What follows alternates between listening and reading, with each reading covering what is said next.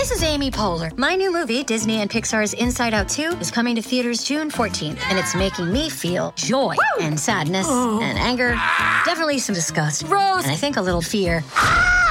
But I'm also feeling these new emotions like anxiety, embarrassment, envy, and ennui. It's what you call the boredom. Okay, that one was weird. It's going to be the feel everything movie of the summer. Disney and Pixar's Inside Out 2, rated PG. Parental guidance suggested. Only in theaters June 14th. Get tickets now. This episode is brought to you by Shopify.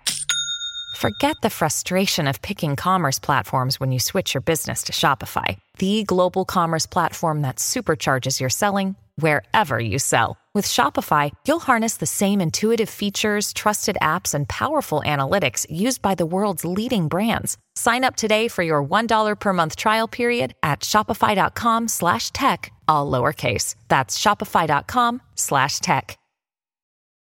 Your brain needs support, and new Ollie Brainy Chews are a delightful way to take care of your cognitive health. Made with scientifically backed ingredients like Thai ginger, L-theanine, and caffeine, Brainy Chews support healthy brain function and help you find your focus, stay chill, or get energized. Be kind to your mind and get these nootropic chews at ollie.com. That's OLLY.com. These statements have not been evaluated by the Food and Drug Administration. This product is not intended to diagnose, treat, cure, or prevent any disease. Welcome to the New Books Network.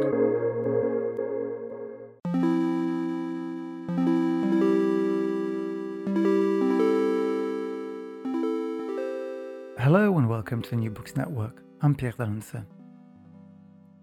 The cultural theorist Mark Fisher, author of Capitalist Realism and the K-Punk blog, has become a cult figure in the world of the online left. So much so that his work and Fisher himself have become the stuff of memes. The memeing of Mark Fisher is the subject of a new book by Mike Watson. Watson picks up on Fisher's recognition that capitalism breeds depression at a moment when the lockdown pandemic world is in the throe of an economic and psychological depression, no doubt exacerbated by the wholesale transfer of life and culture online. Alongside Fisher, Mike Watson's book revisits the Frankfurt School theorist who worked during the rise of the culture industry. In examining their thoughts and drawing parallels with Fisher's capitalist realism, Watson aims to render the Frankfurt School as an incisive theoretical toolbox for the post-COVID digital age. Mike Watson is a theorist, critic, and curator who is principally focused on the relationship between culture, new media, and politics.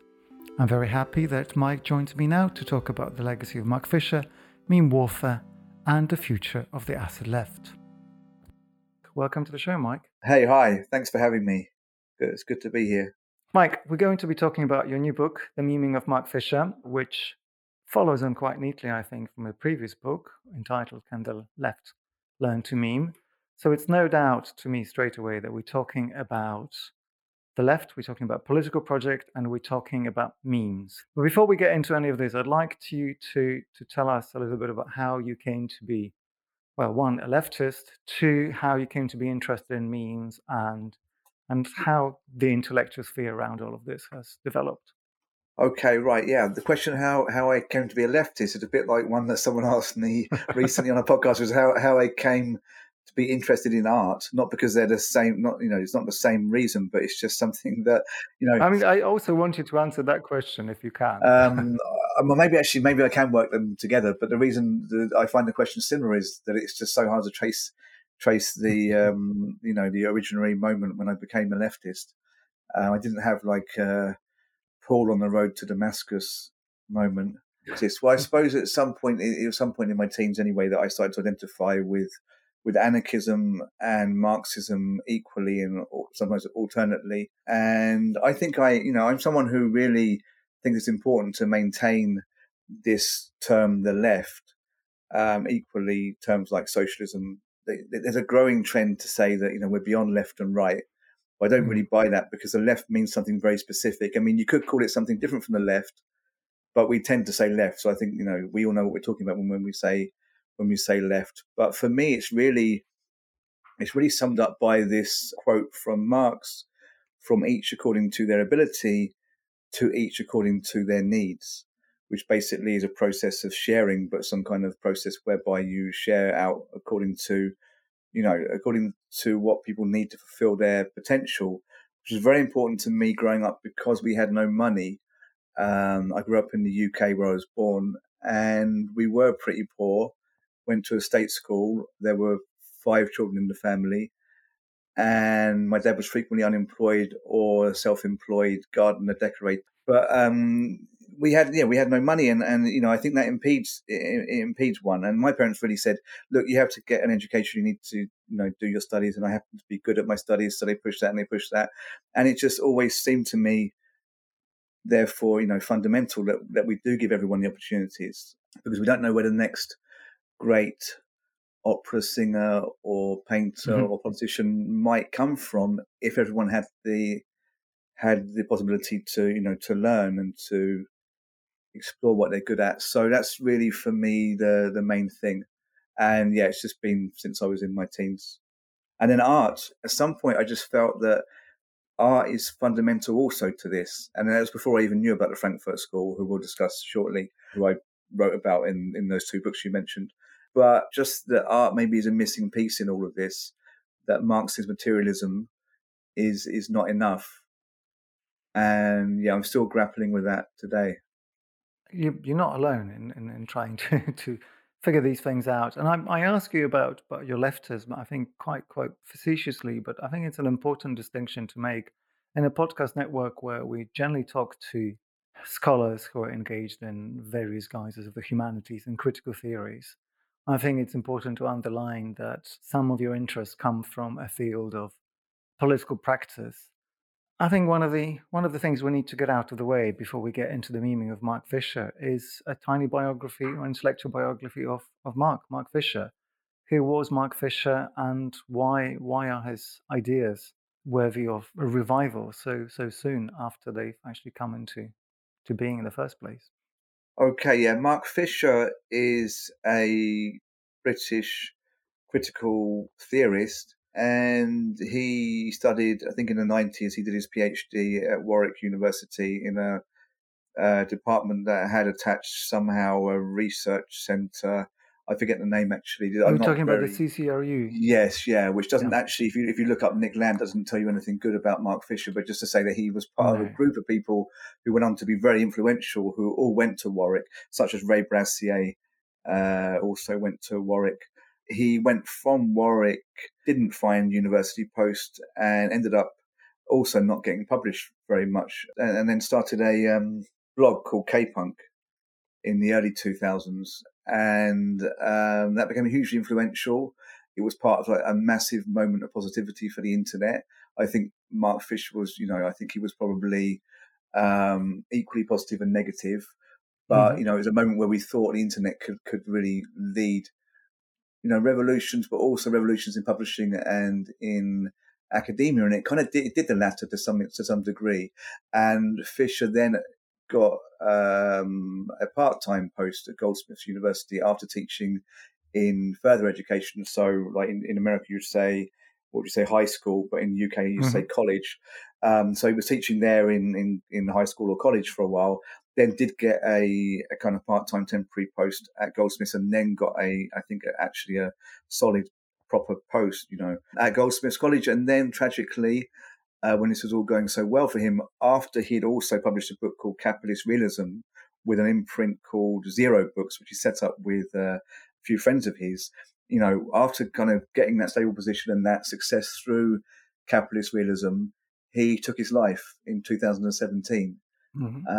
So since then, he's just become huge. I mean, he was already, I think, one of the biggest living critical theorists in the UK, or should we say philosophers of culture in the UK, was getting a growing audience in Europe, was starting to make tiny inroads in America. And I think the thing that really stuck is he was talking about capitalism and the way capitalism co-ops culture. So it's kind of big idea on capitalist realism, which isn't entirely new, which he stated brilliantly and in a way that I think British people, of the time, 2008, 2009, could understand. The thing that he said is that basically there's not an idea that exists or a cultural tendency or movement that isn't co-opted immediately by capitalism, and he was dealing with what we then do about that, and he called that reality capitalist realism. Okay, so that term stuck, and he was brilliant at coming up with terms actually, and that term really stuck, and it's kind of defined the theoretical period, but it defined the theoretical period, after he wrote the book, but since he died, it's exploded. Mm-hmm. What's also happened is he's become a meme. He's become a popular meme figure that is an image, his own image, or quotes from his books, or the image of the cover of Capitalist Realism has become part of many memes. Memes being kind of viral JPEG or video images that spread around the internet. So when we say meme, we basically mean a viral cultural unit. But when we say meme in this context, we often mean literally these often square JPEG images that appear on your social media feed. So he's been, for me, memed because he's become a meme. And then the thing about this is it basically means he's become co-opted. He has become co-opted by capital, just like he warned that everything, even the most kind of virulent anti-capitalist, statement will become co-opted by capital. And you could ask, well, why does that mean he's been co-opted by capital? Because memes don't make money. As such, they're not part of the exchange of artworks, for example, or mostly not in the art world. But they do feed into the data capitalist structure, because everything you do online creates data, which then gets sold. So that's what my book, The Meming of Mark Fisher, is about how he became memed, and if even he can't resist, or his image can't resist capitalism, what can? But then I looked to the Frankfurt School, because they first, or for me, they first brought up. It really, I think, goes back to Marx and George Lukács. But in terms of prominent philosophical figures, they're the ones associated most with this idea of co-optation of culture, and they had their own ways of dealing with this. So I kind of talk about their ways of dealing with it, because actually Fisher leaves a cryptic message at the end of Capitalist Realism when he says that capitalism causes depression. And he says at the end of the book, we need to basically take this depression and kind of use it against capitalism. So he kind of suggests that it's something about this depressive malaise caused by capitalism that could lead to new cultural thoughts and movements. But it's very much in the last 2 pages. But in his last unfinished work, which is called Acid Communism, the introduction of which is published in an anthology of writings of his. In his last unfinished work, he develops much more on the notion that not just mental illness, but kind of irrational thought processes and irrational creative forms could be part of an anti-capitalist movement, which he would tie into the countercultural movements of the 60s and 70s. So I basically pick up on that and talk about how he relates to the Frankfurt School of thinkers from Capitalist Realism up to his last unfinished work, again, Acid Communism. Thank you. I'm going to leave links to a variety of sources, including all the books that we just mentioned, Mike, so that listeners can peruse the K-Punk archive, as well as immerse themselves in the variety of Fisher memes that I think we'll be talking about in one way or another in a moment. But before we get into this mimetic reproduction, I think we should do what you try to do in the book, which is to start with the legacy of the Frankfurt School and their approaches to this moment that Fisher recognized, this moment of absolute cooptation.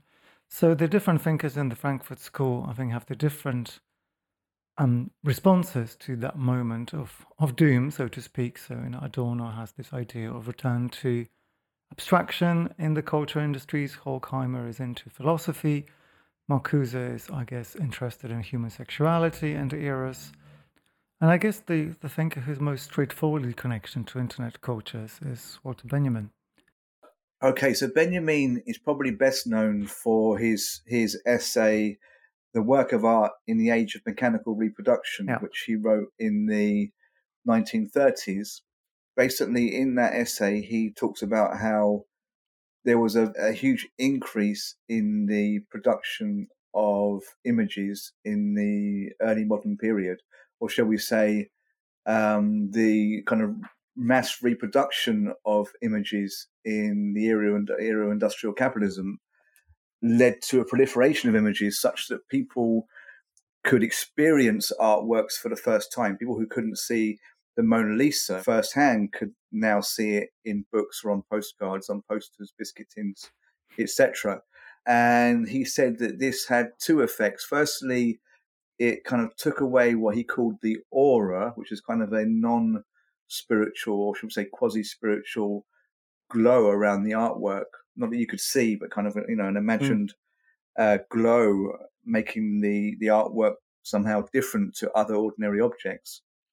It took away the aura from the artwork, and at the same time, it made the artwork more accessible to the masses, thus democratizing culture. So these are two contrary trends. But what Benjamin says is that, okay, whilst we lose the individual aura of the artwork, the thing that makes an individual specific art object like the Mona Lisa alluring, whilst we strip that away to some degree, both in the reproductions of the Mona Lisa, because they don't have that same, that aura attached to the object's uniqueness, both in the individual original artwork and in the copies. Okay, the copies don't have what the Mona Lisa has. The Mona Lisa no longer has what the Mona Lisa used to have, because we've already seen it many times before we get to finally see it. And when we see it, it's surrounded by other tourists trying to get photos of it. Then what he says is that aside from this kind of loss of the aura, you do have a situation where the public, seeing many, many more things, seeing many more images, suddenly want more stuff. They want increased wealth, basically. But suddenly they had, the images they were seeing in magazines, in cinemas, on posters, etc. And this led them to question material relations and why they perhaps couldn't have this stuff in reality. Okay, so what the fascists did at that point, what right-wingers basically did, is take people's hunger for more things and divert it into a hunger for expansionism, for warfare, for living space in the East, for example. This was very effective. Okay, so what I would say is that today's image culture around Instagram, Facebook, Twitch, so that's a live streaming service, YouTube, that does this, but to a much greater degree. It basically repeats Adorno's process, but we're suddenly dealing with a situation when not only do we see so much more stuff, we also have dangled in front of us the prospect of becoming a star, either deliberately or even accidentally becoming famous. Also because people can make so many decisions in their everyday life in terms of what they see, or they think they can at least. This leads people to want to make political decisions. So you get things like Trump saying, let's build a wall. That sounds proactive. We're doing something. We're going to build a wall. Or you have Boris Johnson saying, let's take back control from the EU.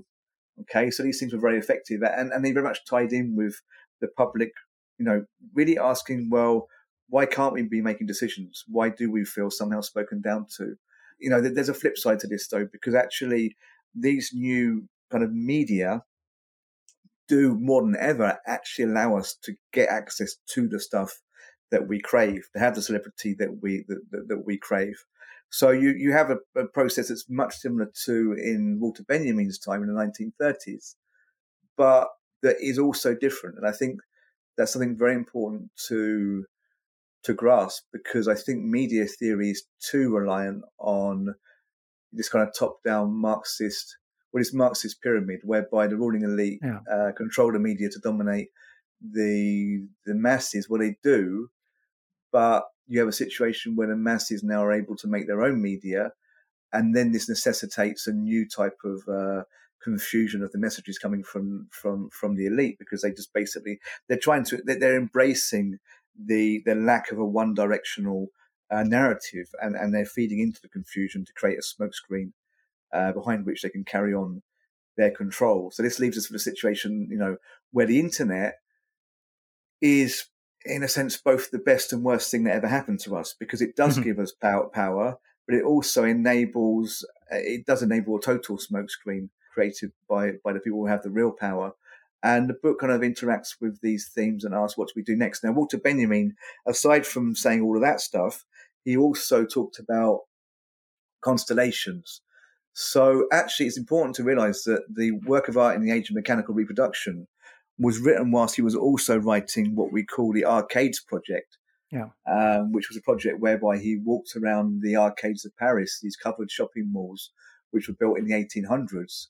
He walked around them like a flaneur, who were people of the 1800s who bourgeois people who would kind of dress up and just walk very casually and slowly around Paris, almost as a protest.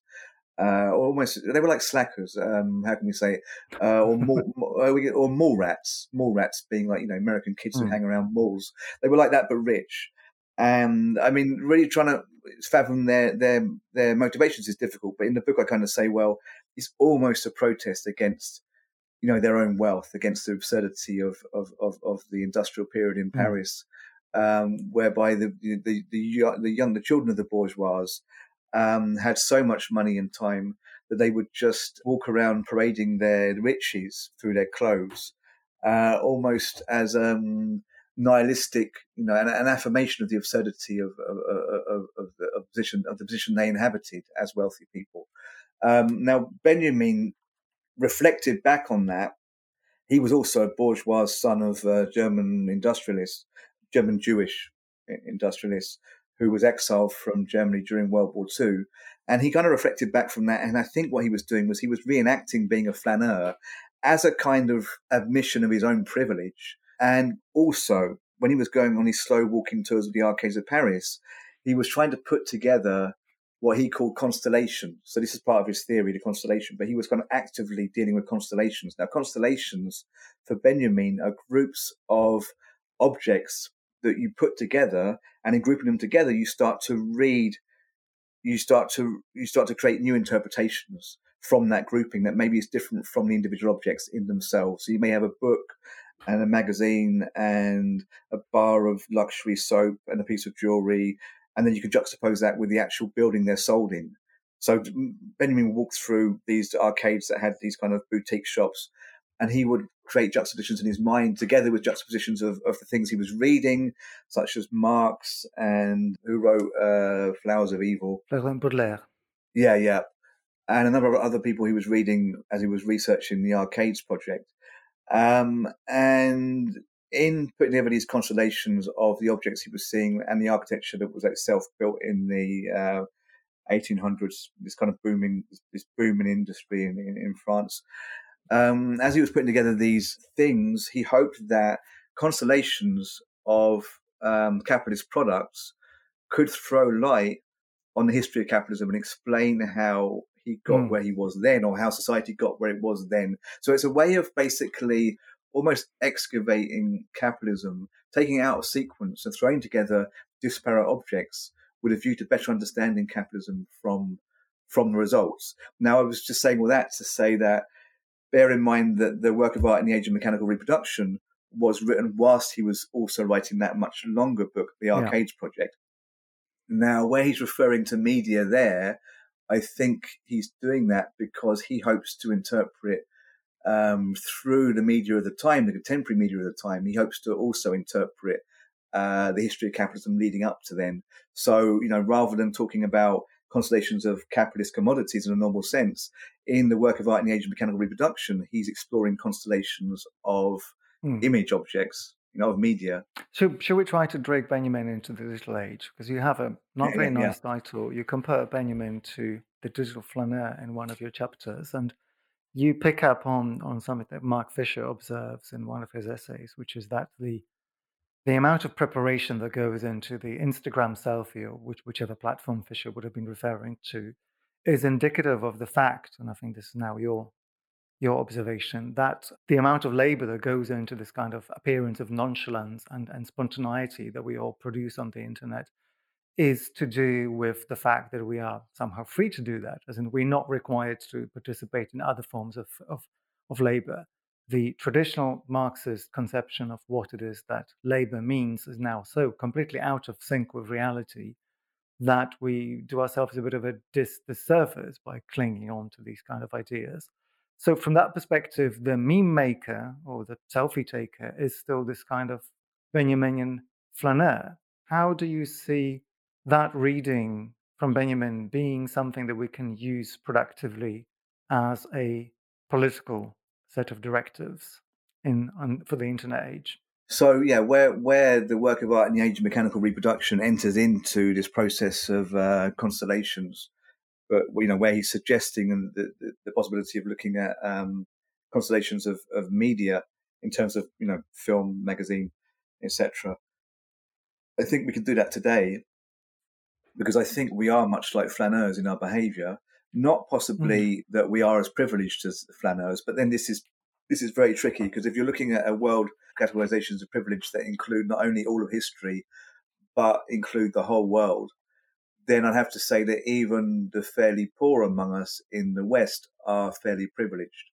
And of course, there's degrees of that, because there's certain mechanisms of capital in the West that mean you can be fairly privileged, but you're still somehow impeded in becoming an individuated person, or however you want to put it. But I think one can be privileged and not privileged at the same time. But in any case, let's say I never had much money myself, and my family, was poor when I grew up.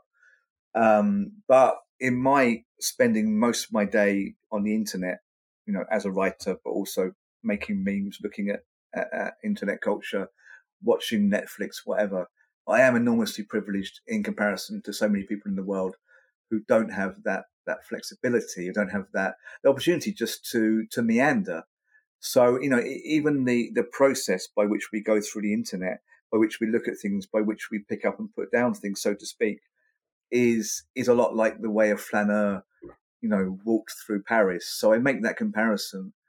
And I think that, we do put together constellations non-stop. And I think a lot of the constellations we put together, they really surprise us. They shock us. And I think that they do reveal to some degree to us the absurdity of capitalism. But I think we often get kind of stuck there, that we see absurdity. And what's actually happening, which I don't say in the book really, is that we cycle through constellations of absurd image objects on the internet, and we realize how ridiculous this all is, and I think we get cynical, but we just go back into the same cycle. We don't tend to do much about it. And then if you look at the meme production of young people, let's say Generation Z, so they would be up to mid-20s, I guess, millennials as well, but they can be anything up to, I guess, 41 or so now. No, please don't say 41, because I'm 41. I am definitely not a millennial. 40 is the cutoff point officially. Is it? On my podcast, it's 40. I'm sorry. All right, okay. I'm not going to argue. I mean, you can't be 40 forever, because that's the whole thing about generations. It was 40 millennial. Anyway, younger people. Let's say people who were in their 20s, in their 30s, up to a certain point. The production they're putting out there, the images they're putting out there, are deeply cynical often, and I think this is where Mark Fisher's been picked up on as a figure, as a kind of meme image, because his message is is that basically we can't supersede capitalism probably, but he does leave out this kind of get out point, but it's lost in a lot of the memes. A lot of the memes just refer to his cynicism, because it chimes with the cynicism and anger and bitterness of young people today. I think the internet can be useful if we make these constellations, if we bring them to a certain point, having reached realizations about capitalism, and we then get together and we try and do something about it. We have to use the internet to get us, to meet up outside the internet. But that's not, it's not to say I don't dislike the internet. I think it's really can be very useful. But I wrote this book in lockdown. Anyway, I found the lockdown a very heavy moment. And my feeling was that the lockdown certainly expedited our kind of, being permanently online, so that everyone ended up in this space, because people ended up doing, working through Zoom, who maybe weren't familiar, with that kind of technology before. And I was thinking, well, we're actually this is going to have to end one day. And when it ends, there's going to be, a desire to change things. But at the same time, I think we're going to be quite stuck in this internet. I had kind of foreseen a possible kind of an emergence of a countercultural movement similar to that which was engaged with by Herbert Marcuse, who's also a Frankfurt School figure who I talk about there. And, that Fisher points to as well in his unfinished book, Acid Communism, where he quotes Marcuse. And, I really thought that maybe this is the moment for a counterculture, because you have a situation where a number of people who would have normally kind of experimented with drugs and sexuality, and actually just had their first moments of, socializing as adults, completely independent from their families. A number of people who would have had that experience and who were denied it because of the COVID lockdown would have suddenly been allowed out at the same time as a number of unemployed persons, because the economy was presumably going to crash, would suddenly be out on the streets. And there would be a potential for the kind of movement Marcuse proposed, whereby, the students would kind of meet up with the migrant class, meeting up with workers, and they would engage in what Marcuse called the Great Refusal, which was simply a refusal of the way that capitalist culture co-opted desire in his case. So Marcuse talks about this kind of same process that Fisher talked about, but more in terms of how capitalist culture sells us our desires, but kind of watered down. So we're sold solutions to our desires through Hollywood films that don't entirely actually they lead us to think we've been satiated, whilst actually our desires have become something else. Marcuse says we need to kind of rise up against this, and saw that as happening as he saw a kind of freeing up of sexual energies in the 60s. I think maybe it's a good moment for us to get a little bit more in line than we have so far in our conversation. And I mean, being online, I guess, is a technical term that we might have to explain to our listeners. There is an aspect of participation in Tumblr, Twitch, and Twitter discourses that means that one is completely isolated from reality. I see your book trying to engage with meme culture in a slightly different way than you did in Can the Learn Left to Meme, or at least you see this kind of new optimism. So you have a really beautiful observation right at the beginning, when you say that lockdowns and working from home have turned us all into exactly the same class, because we're going nowhere. Everything can remain aspirational, but the aspiration is always to click like on something. So when we all reduce to our beings on the internet, we sort of equalized. And I think that's a point from which you see the meme, the memeing of Fisher, and actually the memeing of everything else, as having political potential. So I think before we get into what you think the left could be doing, it might be a good idea to spend a moment to describe the meme landscape of the political right. And of course, this is a massive question, because the political right means many different things. But I'm interested in the background against which any kind of countercultural and therefore counter-political narrative can emerge. Okay, but firstly about right-wing memes, not to go into too much the specifics, but I suppose the most shocking thing, the thing that really made people pay attention to right-wing memes, was their reclaiming of Nazi symbolism and the way in which they openly laughed at anti-Semitism and otherwise displayed racist views and imagery. Just the ripping up, the complete trashing of certain things we held to be beyond reproach. I think that basically happened because I think that, it's almost a South Park moment. The thing is, it had already been happening. That's the thing. It was like, it had been happening in mainstream culture.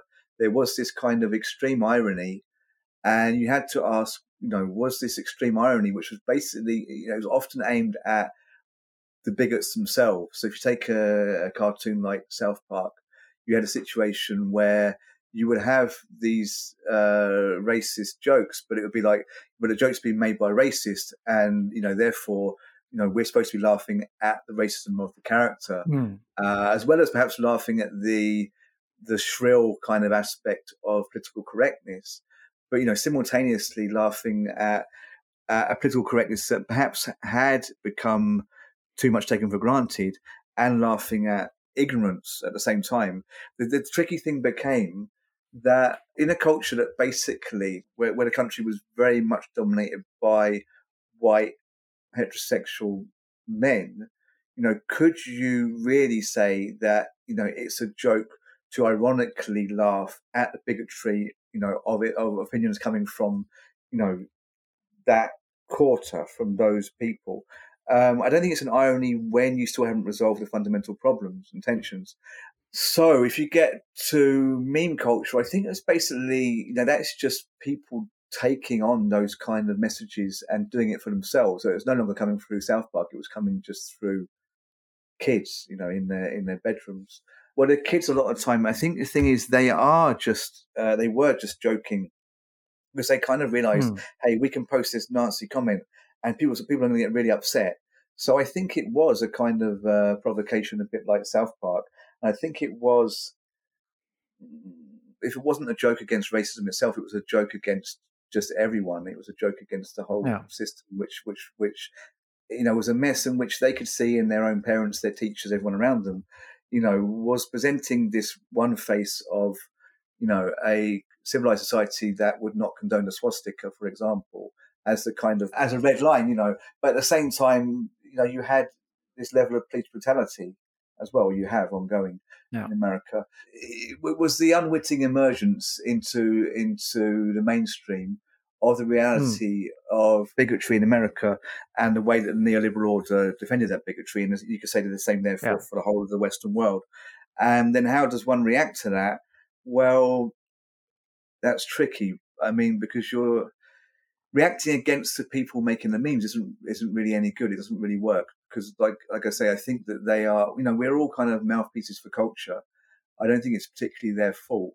There's a lot of talk about protecting the rights of minorities, of women, LGBTQ, and then there are, down on their luck, white men saying, "What about me?" So I think that it's not so surprising that this kind of bigotry manifested in that way, that people will become carriers of those messages that were really messages that just reflected the fundamental inequality of neoliberal culture. So what I would say is that one way that we have tried to react to it on the left is to make memes with the hammer and the sickle, memes with Stalin. There's been a direct reaction. Okay, so they reclaim the swastika, we reclaim Sovietism, Soviet imagery, but that doesn't work for me. And I think fundamentally, oppositional messages don't work. And this goes back to another Frankfurt School thinker, Adorno, who I mentioned in Can Left Learn to Meme, and the memeing of Mark Fisher. So Adorno basically believed that you couldn't really oppose barbarity. He was a German Jew who fled Nazi Germany, like Marcuse did, and Walter Benjamin as well. Adorno basically said that figurative art, he specifically meant figurative art in relation to politics, that couldn't address the horrors of World War II. He most famously spoke about poetry when he said it's barbaric to write poetry after Auschwitz, and I think meaning poetry fundamentally about Auschwitz. And he said, and this highlights why it's fundamentally barbaric to write any poetry. So what he really meant there is that art about suffering feeds back into that suffering. That was one of his main concerns. But he also says that, look, if we got to a position where the Holocaust can happen, where the gas chambers can happen, we must be so far along the road to complete objectification and commodification of all things, including humans, that it must be possible to make anything called art, anything, because art for him is something that can at least pretend to be other than the world, to have a transcendental capacity. The point is, he's not simply saying, oh no, we can't have poetry about Auschwitz because it's so terrible. He's saying in a society that's so terrible, you can't have poetry. So the artwork for Adorno, when it's really an artwork, it must be free of tension. It must be able to stand above the false binaries of human interaction, temporarily at least. Now, this is maybe important to grasp one thing, so I will say it, is that Adorno says that a fundamental problem is that we as humans constantly identify, and that's part of what he calls identity thinking. And by that, he means that we proceed through life by categorizing things, naming things, giving them numbers, etc., which is essential. We can't live without doing that. It's part of making us safe. Okay, it's part of understanding the world. But he says that basically what's happened is that we've come so far in identifying and categorizing that we've identified and categorized everything to the degree that we've identified and categorized each other under numerical wage values. So we're all worth, something. It's out of this that for Adorno, the Holocaust arises. Okay.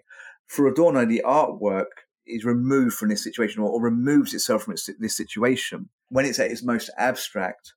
Because in an abstract artwork, and it's easy to think about painting here, although he was talking more about literature and music.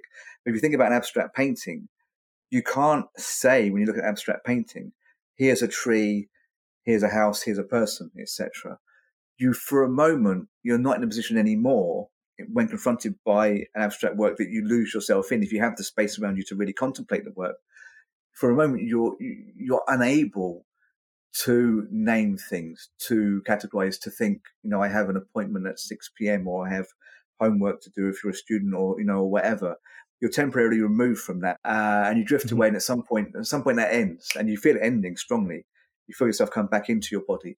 Now, Adorno says that's really important because coming back into your body is actually the false moment when you make the distinction between yourself and things around you, which is our biggest kind of problem as humans, that we have to get by, distinguish between myself, the individual I, and everything outside me. But it leads to conflict. So only in this moment of loss in the abstract artwork do you get beyond that conflict. You momentarily realize that you're connectedness to everything around you. Okay, so if you could do this permanently, there wouldn't be any conflict. But it's something that we can only experience fleetingly. For Adorno, you can't make art after Auschwitz because in a society where clearly we're so far in this process of identification of each other that we end up killing people en masse. If that is the case, then there can't be the conditions to create a truly abstract artwork. The two things can't coexist in the same culture, is what Adorno is really saying. Now, the thing is, Adorno was speaking after World War II. Again, he was exiled to Britain, then the US. Horkheimer, his colleague, and Marcuse and Benjamin, all had to flee Nazi Germany. Benjamin went to France. Obviously, we were talking about earlier how he was going around the arcades of Paris as part of his arcades project. Later on, Adorno returned to Germany to carry on the work of the Frankfurt School there. Following World War II, both when he was in the US and after he returned to Germany, he's dealing with what happened as a German Jew who lost people close to him. So Adorno's reacting to, this situation, and he's very negative about any possibility after that of superseding the kind of inherent conflictual nature of human interaction. So he even tells his own students they shouldn't be protesting. So in the late 60s, there's this famous moment where his students rose up against him in Frankfurt, in the university there. And he basically called the cops in January of 1969. He called the police in January 1969 on his students.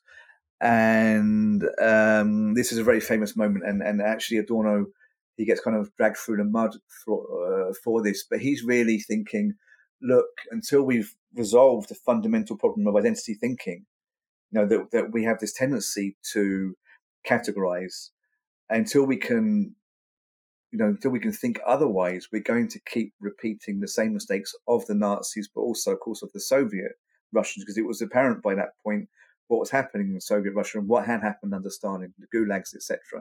So he's saying until we resolve this, any movement is going to descend back into tyranny. So I think, when we think about how extreme he was in that sense, I think his kind of prohibition on figurative art, anti-war art, it gets put in context. I don't think we're in the same situation now, and I think we have to make our own decisions anyway. I think certainly abstract art could be useful, and I think he's right there. And I think an abstract, output on the internet, an abstract art form on the internet, might help us to kind of get beyond some of these conflicts where you have swastikas as opposed to hammer and sickles, where you have, actually identity politics, which is interesting because, Adorno used this word identity thinking. It's not actually related to identity politics at all. No. But you do get with identity politics this strong desire to claim identities. The politics revolves around that rather than revolving around the economy, for example. It does lead to conflict. We don't want to get into this probably, but council culture, etc.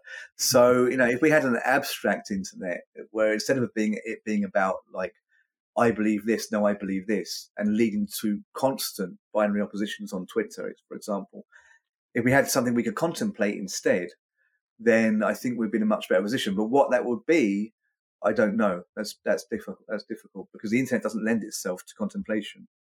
When you need mealtime inspiration, it's worth shopping Kroger, where you'll find over 30,000 mouth-watering choices that excite your inner foodie. And no matter what tasty choice you make, you'll enjoy our everyday low prices, plus extra ways to save, like digital coupons worth over $600 each week. You can also save up to $1 off per gallon at the pump with fuel points. More savings and more inspiring flavors make shopping Kroger worth it every time. Kroger, fresh for everyone. Fuel restrictions apply.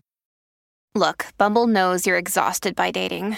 All the, must not take yourself too seriously, and 6'1" since that matters, and what do I even say other than, hey? Well, that's why they're introducing an all-new Bumble, with exciting features to make compatibility easier, starting the chat better, and dating safer. They've changed, so you don't have to. Download the new Bumble now. Well, but it lends itself to something. And I mean, you cite plenty of examples in the book where the meme does do quite a lot of this work. And you also you actually come up with a bit of a proposal for how it is that we could try to conduct this kind of open culture through what you term as a slow meme movement. I'm interested in your takes on a couple of things. So first, one of the things that we inherit from Benjamin is the relationship between the left and right of politics and how that determines the relationship between aesthetics and politics. So Benjamin, I forget where he does this, but it's something that kind of knocks around all the time, is that he says that the Nazis politicize aesthetics. So this idea that we leave beautiful ruins behind us. It means that we can make buildings and they are automatically political. That is something that only the right can really deal with. And then the flip side of that is that for the left, the only thing available is to politicize aesthetics, which is possibly why we've had such an explosion maybe over the period of the last 10, 15 years of critical political art. And I find that particularly problematic, and I think you have some proposals in the book for how to undo that. I also wanted to ask you about the kind of perversely non-contemplative but also democratic dimension of the meme. So just being purely mechanistic, if we take 4chan or 8chan, those websites which are essentially troll farms in which people throw out ideas, throw out one version after another of the same kind of template, one meme after another with just a couple of words changed or maybe colors different. The way that these seem to circulate is that they're only successful if a certain number of people give them a thumbs up. So there's something vaguely democratic about the successful meme, particularly the right-wing meme. So I'm also interested, kind of as a counterpoint to that Benjaminian fix that we are in, is there an element of the left meme that's somehow the opposite of democratic? Like, how do we go about designing a meme? Isn't designing a meme, which is one of the things that you propose for leftist politics, isn't that almost antithetical to what a meme is and how it comes about? To get into this thing of democracy, I mean, it's a very interesting question. And I think it does come in a bit to Benjamin's work of art in the age of mechanical reproduction. Democracy is something we talk about all the time in terms of culture. I mean, it's part of every museum's mission statement. It's part of the mission statement of all of the social democracies and neoliberal democracies in the world. All of the culture ministries, they talk about culture for all. And this really comes down from the avant-garde of the early last century. This idea that perhaps anyone can do art, coming down from the idea that anything can be art. So Duchamp, Joseph Beuys, etc. You have all of this, but actually, if you go into art spaces, they don't feel very welcoming. Museums don't feel very welcoming. Certainly if you get into actually trying to be part of the art scene, going to galleries when they have openings. But, these things, they feel that there's a social code there that somehow you don't often feel you're completely welcome in those events, even if you do have a role to play in the art world. I think, that we've been looking for this kind of, ostensibly looking for this kind of open art world where everyone's invited, but actually hasn't really ever existed. And then we finally get it in the shape of memes, and we start saying, no, but don't do that. Suddenly you get a thing where anyone can do anything. And you're like, okay, democracy, but hang on, it's the wrong kind of democracy, because look at what the kids are making, So I think we have this kind of quandary. Benjamin, aesthetics versus politics. Does it come into the work of art in the age of mechanical reproduction right at the end? I think so. I really would be useful to find the very end of that essay. So basically it does talk about fascism aestheticizing art. And then the last line says communism responds by politicizing art. Okay? So that's a distinction. But this is interesting because I know that it didn't say communism. In some versions it doesn't say communism, and that was changed. If you get most versions of that book, you'll find it doesn't say communism. It says something like similar to like progressive forces. Anyway, so there it's very clear. So that essay, which is often sold as like a nice little essay about how the artwork loses its aura in the age of mass reproduction, is actually an essay about how fascists use the artwork or use kind of aesthetics to kind of mislead the public. And then it says at the end that the antidote would be communism, which will respond by politicizing art. So that is a distinction there between the aestheticization, which is like the aestheticization of politics, which is basically using, parades, propaganda posters, etc., to basically confuse the public and sidetrack the public from its newfound thirst for more wealth and for at least equal material relations. How can we say it? Material relations that are fair. The Nazis used propaganda to divert from that. So that is the aestheticization of politics. And then Benjamin's response is that we need to respond by politicizing art. So we need to use this moment in which images have this kind of much wider proliferation, in which everyone is able to now appreciate culture and politicize that culture with the knowledge I contend that has proven itself to be a bit of a failure.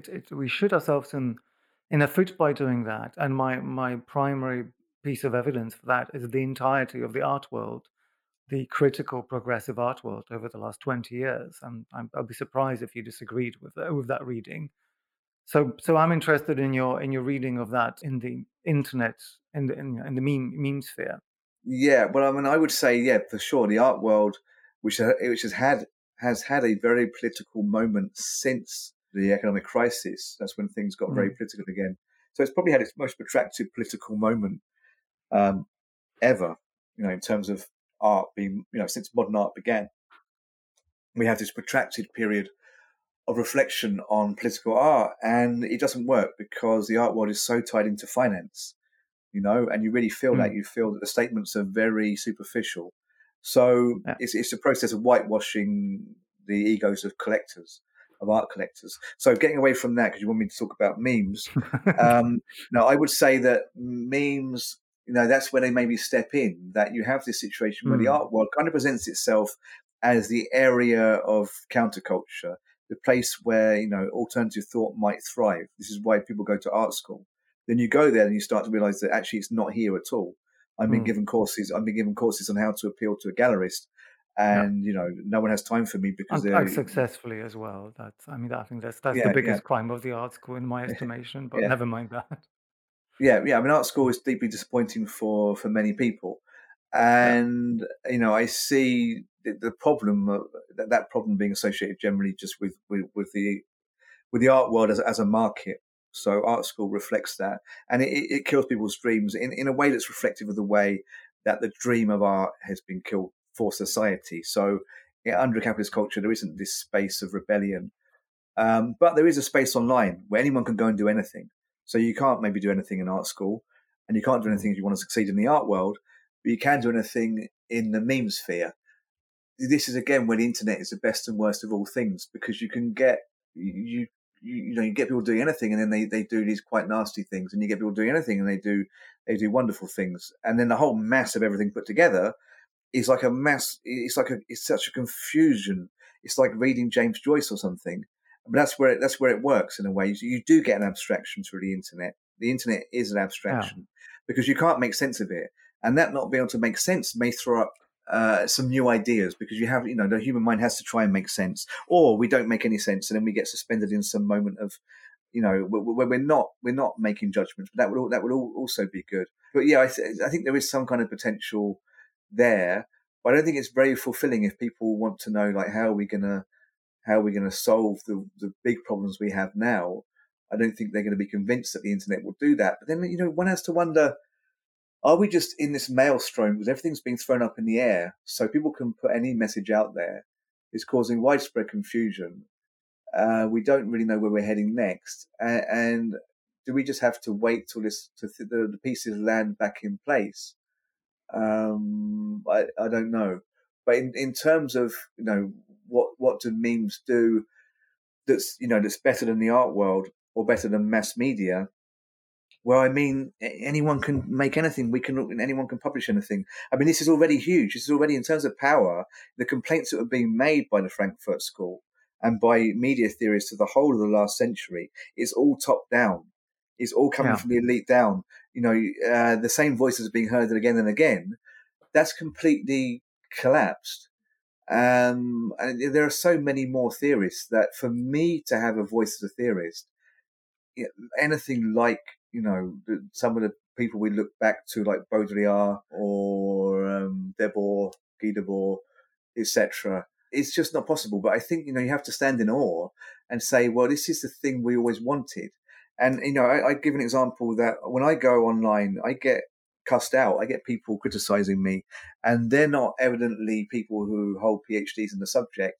They might be 20 years old, often they are. Yeah. And, you have to kind of think, how am I going to deal with that? Sometimes your level of expertise doesn't matter. Sometimes they know what you do and they just, they make fun of you or something. It doesn't happen a lot, but it can happen. And I'm not talking about the very nasty stuff when people are actually out to cancel you.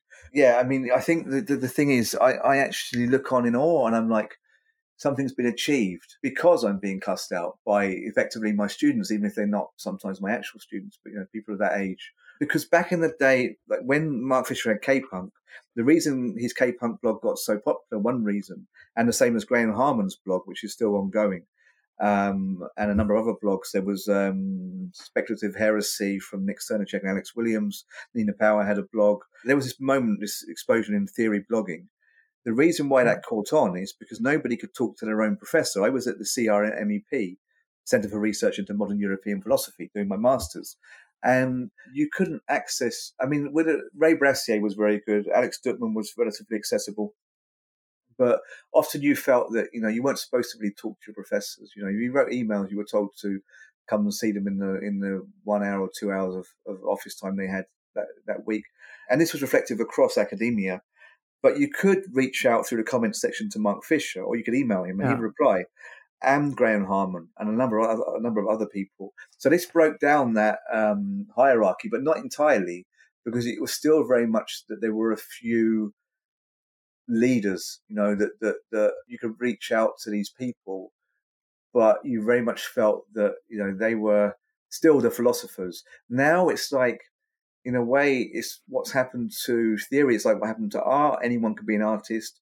And I think we very much buy into that. Art is something that anyone should be able to do. The kind of sense of there being experts is being eroded to a large degree. In the contemporary world, contemporary art world, the art market, you still have that. That has to be in place for the market to work.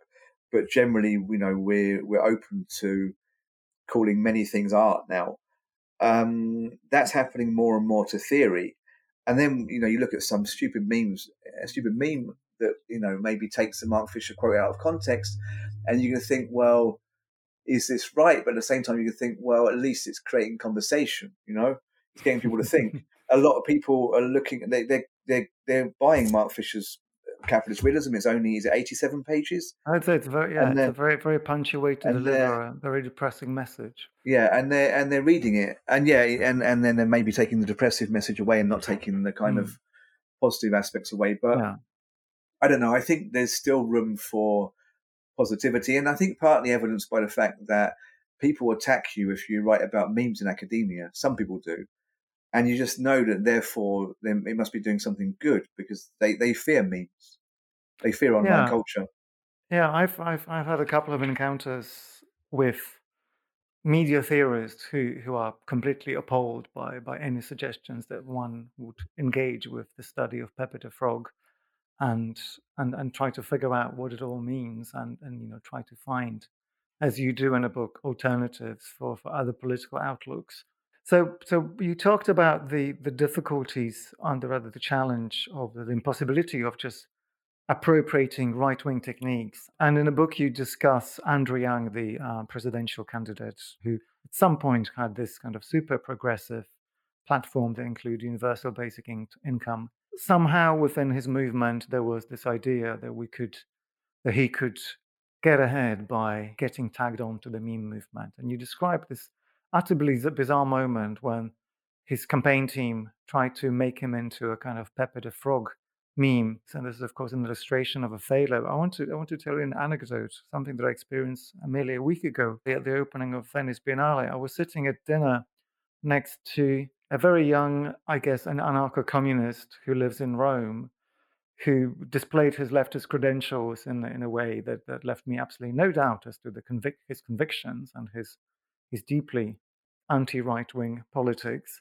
And he kept on talking and eventually started singing. He kept on talking about how him and his comrades occasionally do things like sing fascist songs, for Italian fascist songs from the 1930s, precisely as a means of appropriation.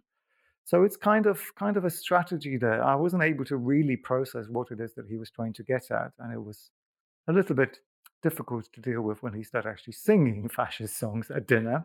But never mind, it was late.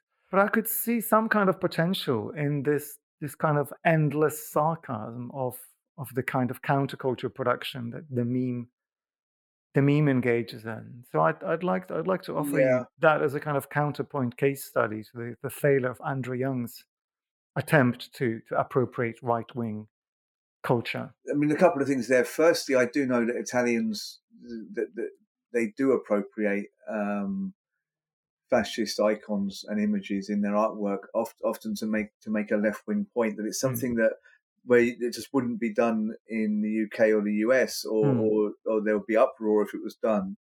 That it's taken as normal there. I think partly because you have to bear in mind that a lot of the fascist architecture is in place. The National Football Stadium has obelisk to Mussolini just outside it.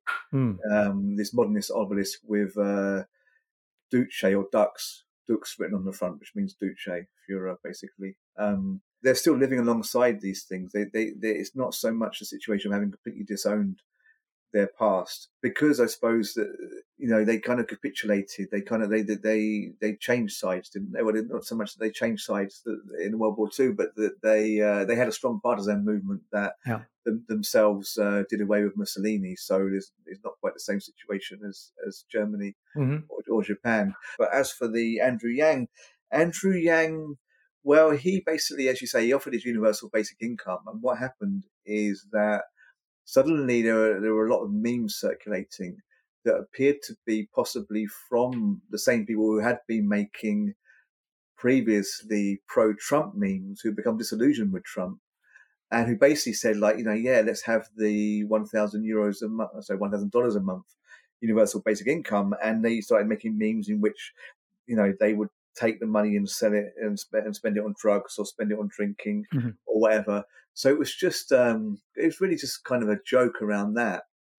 But they did infuse these images with Pepe the Frog and with Wojak characters, so crudely drawn, line-drawn characters that have been, familiar from Trump's campaign, from the memes associated with that. So I think this was the primary issue, and not so much that Yang co-opted these images, such as Pepe the Frog, more that people appended these images to his campaign, and he would have had a hard time shaking this off. So I think I don't know what he himself did, but his campaign group kind of went along with it. They were aware that this massively increased the visibility of Yang's campaign. the issue there is more, Yang, in a sense, being derailed, that his campaign, which was only partly about universal basic income, even though he did kind of put that at the front of his campaign, became this kind of silly joke around MAGA hat-wearing pro-Trumpers suddenly ditching the hat in return for $1,000 a month. This was a popular meme trope. So you might have, for example, actually Pepe the Frog, going over to Yang. So my feeling was that that there's something impressive about the way that meme creators can overturn the kind of mainstream messaging of a Democratic candidate. I wasn't so much taken up by the fact that a left-wing message had been tampered with. I'd rather that it hadn't have happened, in a sense. But the kind of the positivity, if there is anything positive about this, resides in the way that young people making memes in their bedrooms can mess with well-funded political campaigns. And that could have a positive value. But the thing is, the left haven't seemed to work out how to do this in the same way. I want to take us back to, again, the role of counterculture, which we have been mentioning on and off. I think it would be remiss of me not to ask you to deliver a manifesto for what Mark Fisher referred to as acid communism, and you call, maybe for slightly marketing reasons, you call acid leftism. Particularly, I'm interested in how you see the potential of counterculture as a political tool. Well, let's just dial back a bit. For example, there's this meme called "We fucking on the Fisher bed tonight."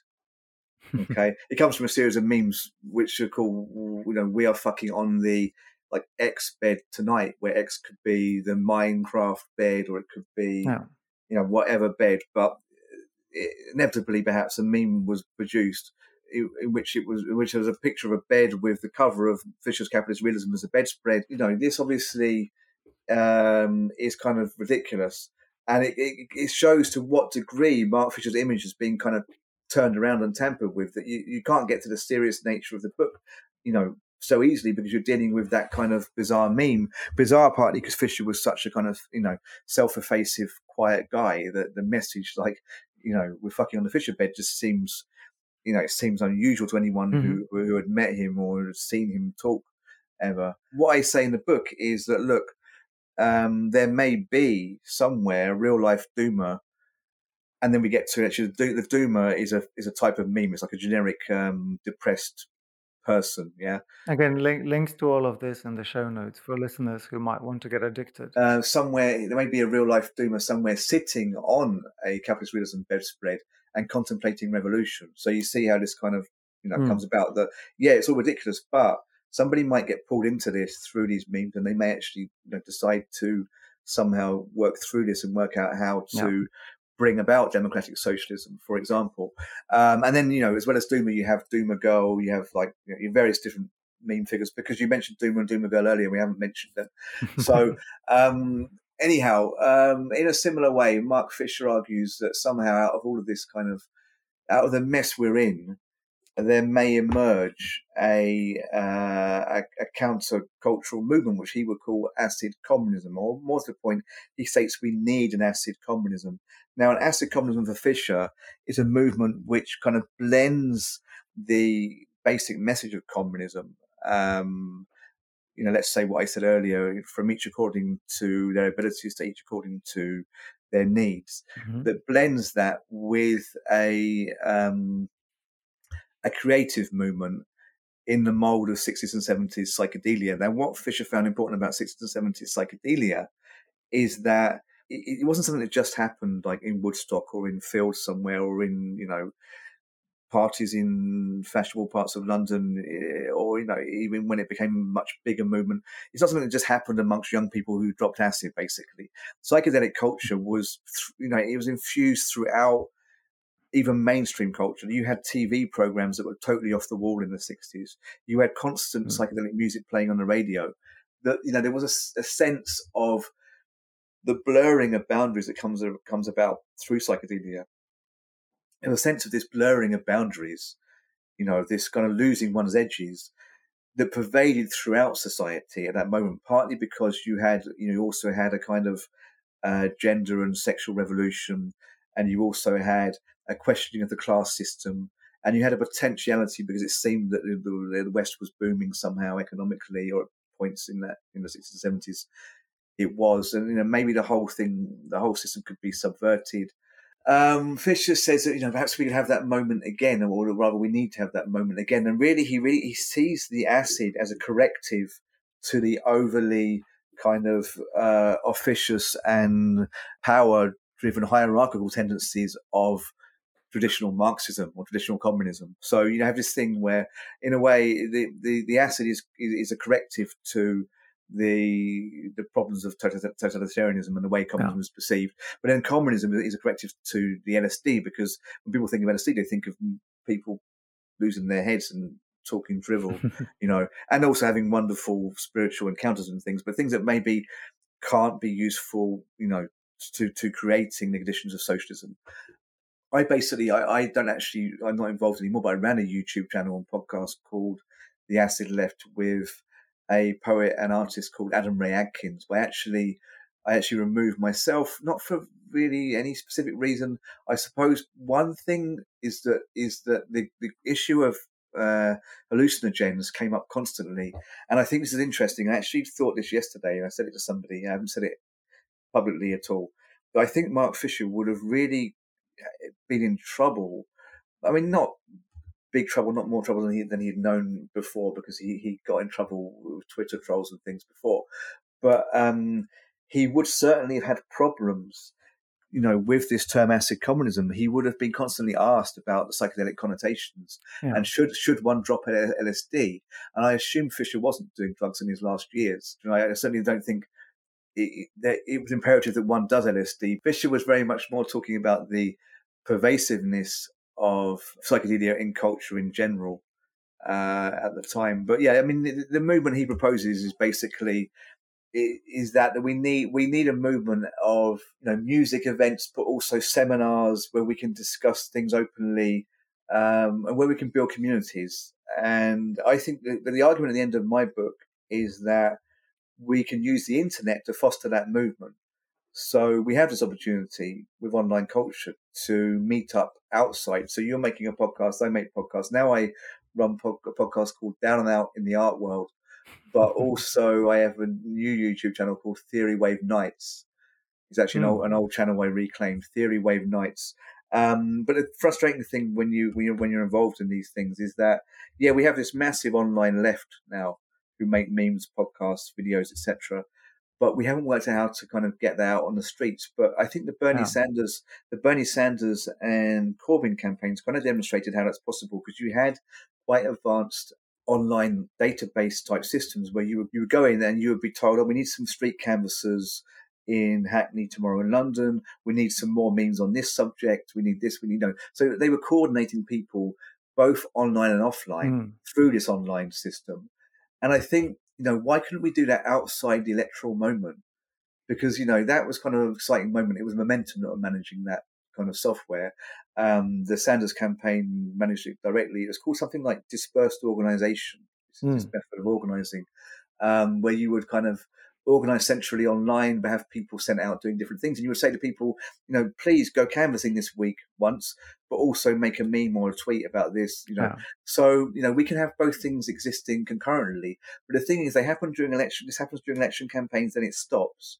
But what if we had that database all the time? I mean, I think this is a very important question, because I think one of the failures of the left that I'm receptive to, or at least critiques of the left now, is that it has completely lost its ability to develop infrastructure. And in the 21st century, where everything is online, where the right-wing campaigns are all perfectly synchronized to big data, that this kind of infrastructure development is pretty important.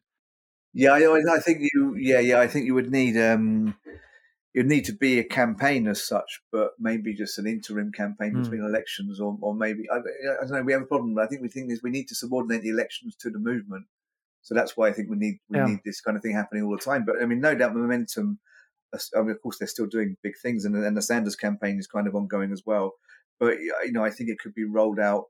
Because I think it could be rolled out and become a bigger, continuous thing. You could say, let's have let's have some kind of street action in Helsinki whilst we have a street action in London, and let's also have a podcast on this and that. I mean, we could coordinate things much more closely between street events and online events on a constant basis. Well, you just have to convince these armies of meme makers, artists, and activists to join the cause. Mike, to finish, I have probably the most meta question I've ever been able to ask here, because I understand that your book and you got memed almost in the manner of Mark Fisher. Yeah, that's interesting. Yeah, the memeing of Mark Fisher before it came out, 2 weeks before it came out, it actually it became a kind of meme because somebody else released a book by the same name deliberately to try and derail my book. And actually, it was a book just simply full of memes of Mark Fisher, some of which were made by me, actually, that they pulled off Instagram. And it was kind of a cynical move, but I could see how it was kind of funny as well. It didn't impede the book. The book actually did very well. It may actually have increased the book sales. But it's followed upon hundreds of tweets against the book a few months before that, when a number of people associated with a rival publisher saw the title and just took umbrage. Firstly, that I wrote a book about about Mark Fisher. Secondly, that I wrote a book about memes and Mark Fisher. There were all kinds of reasons, but there were some quite ridiculous oppositions. But the interesting thing, I mean, I don't know how much I should really go into this, but with a spoof book of my book, which still exists on Amazon, you can still see it there. It seems to have had some links to somebody who actually endorsed my book. And there will be a second edition of my book, and it will be well publicized with a preface on all these kind of strange strands that occurred around the release of my book.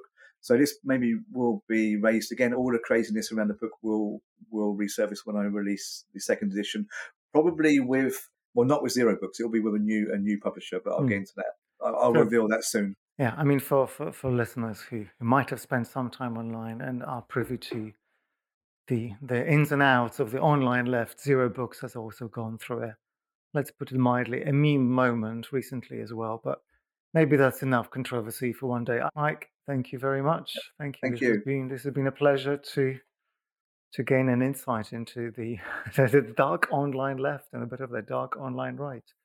Yeah, thank you very much. Thanks. It's been great to be here. Thank you.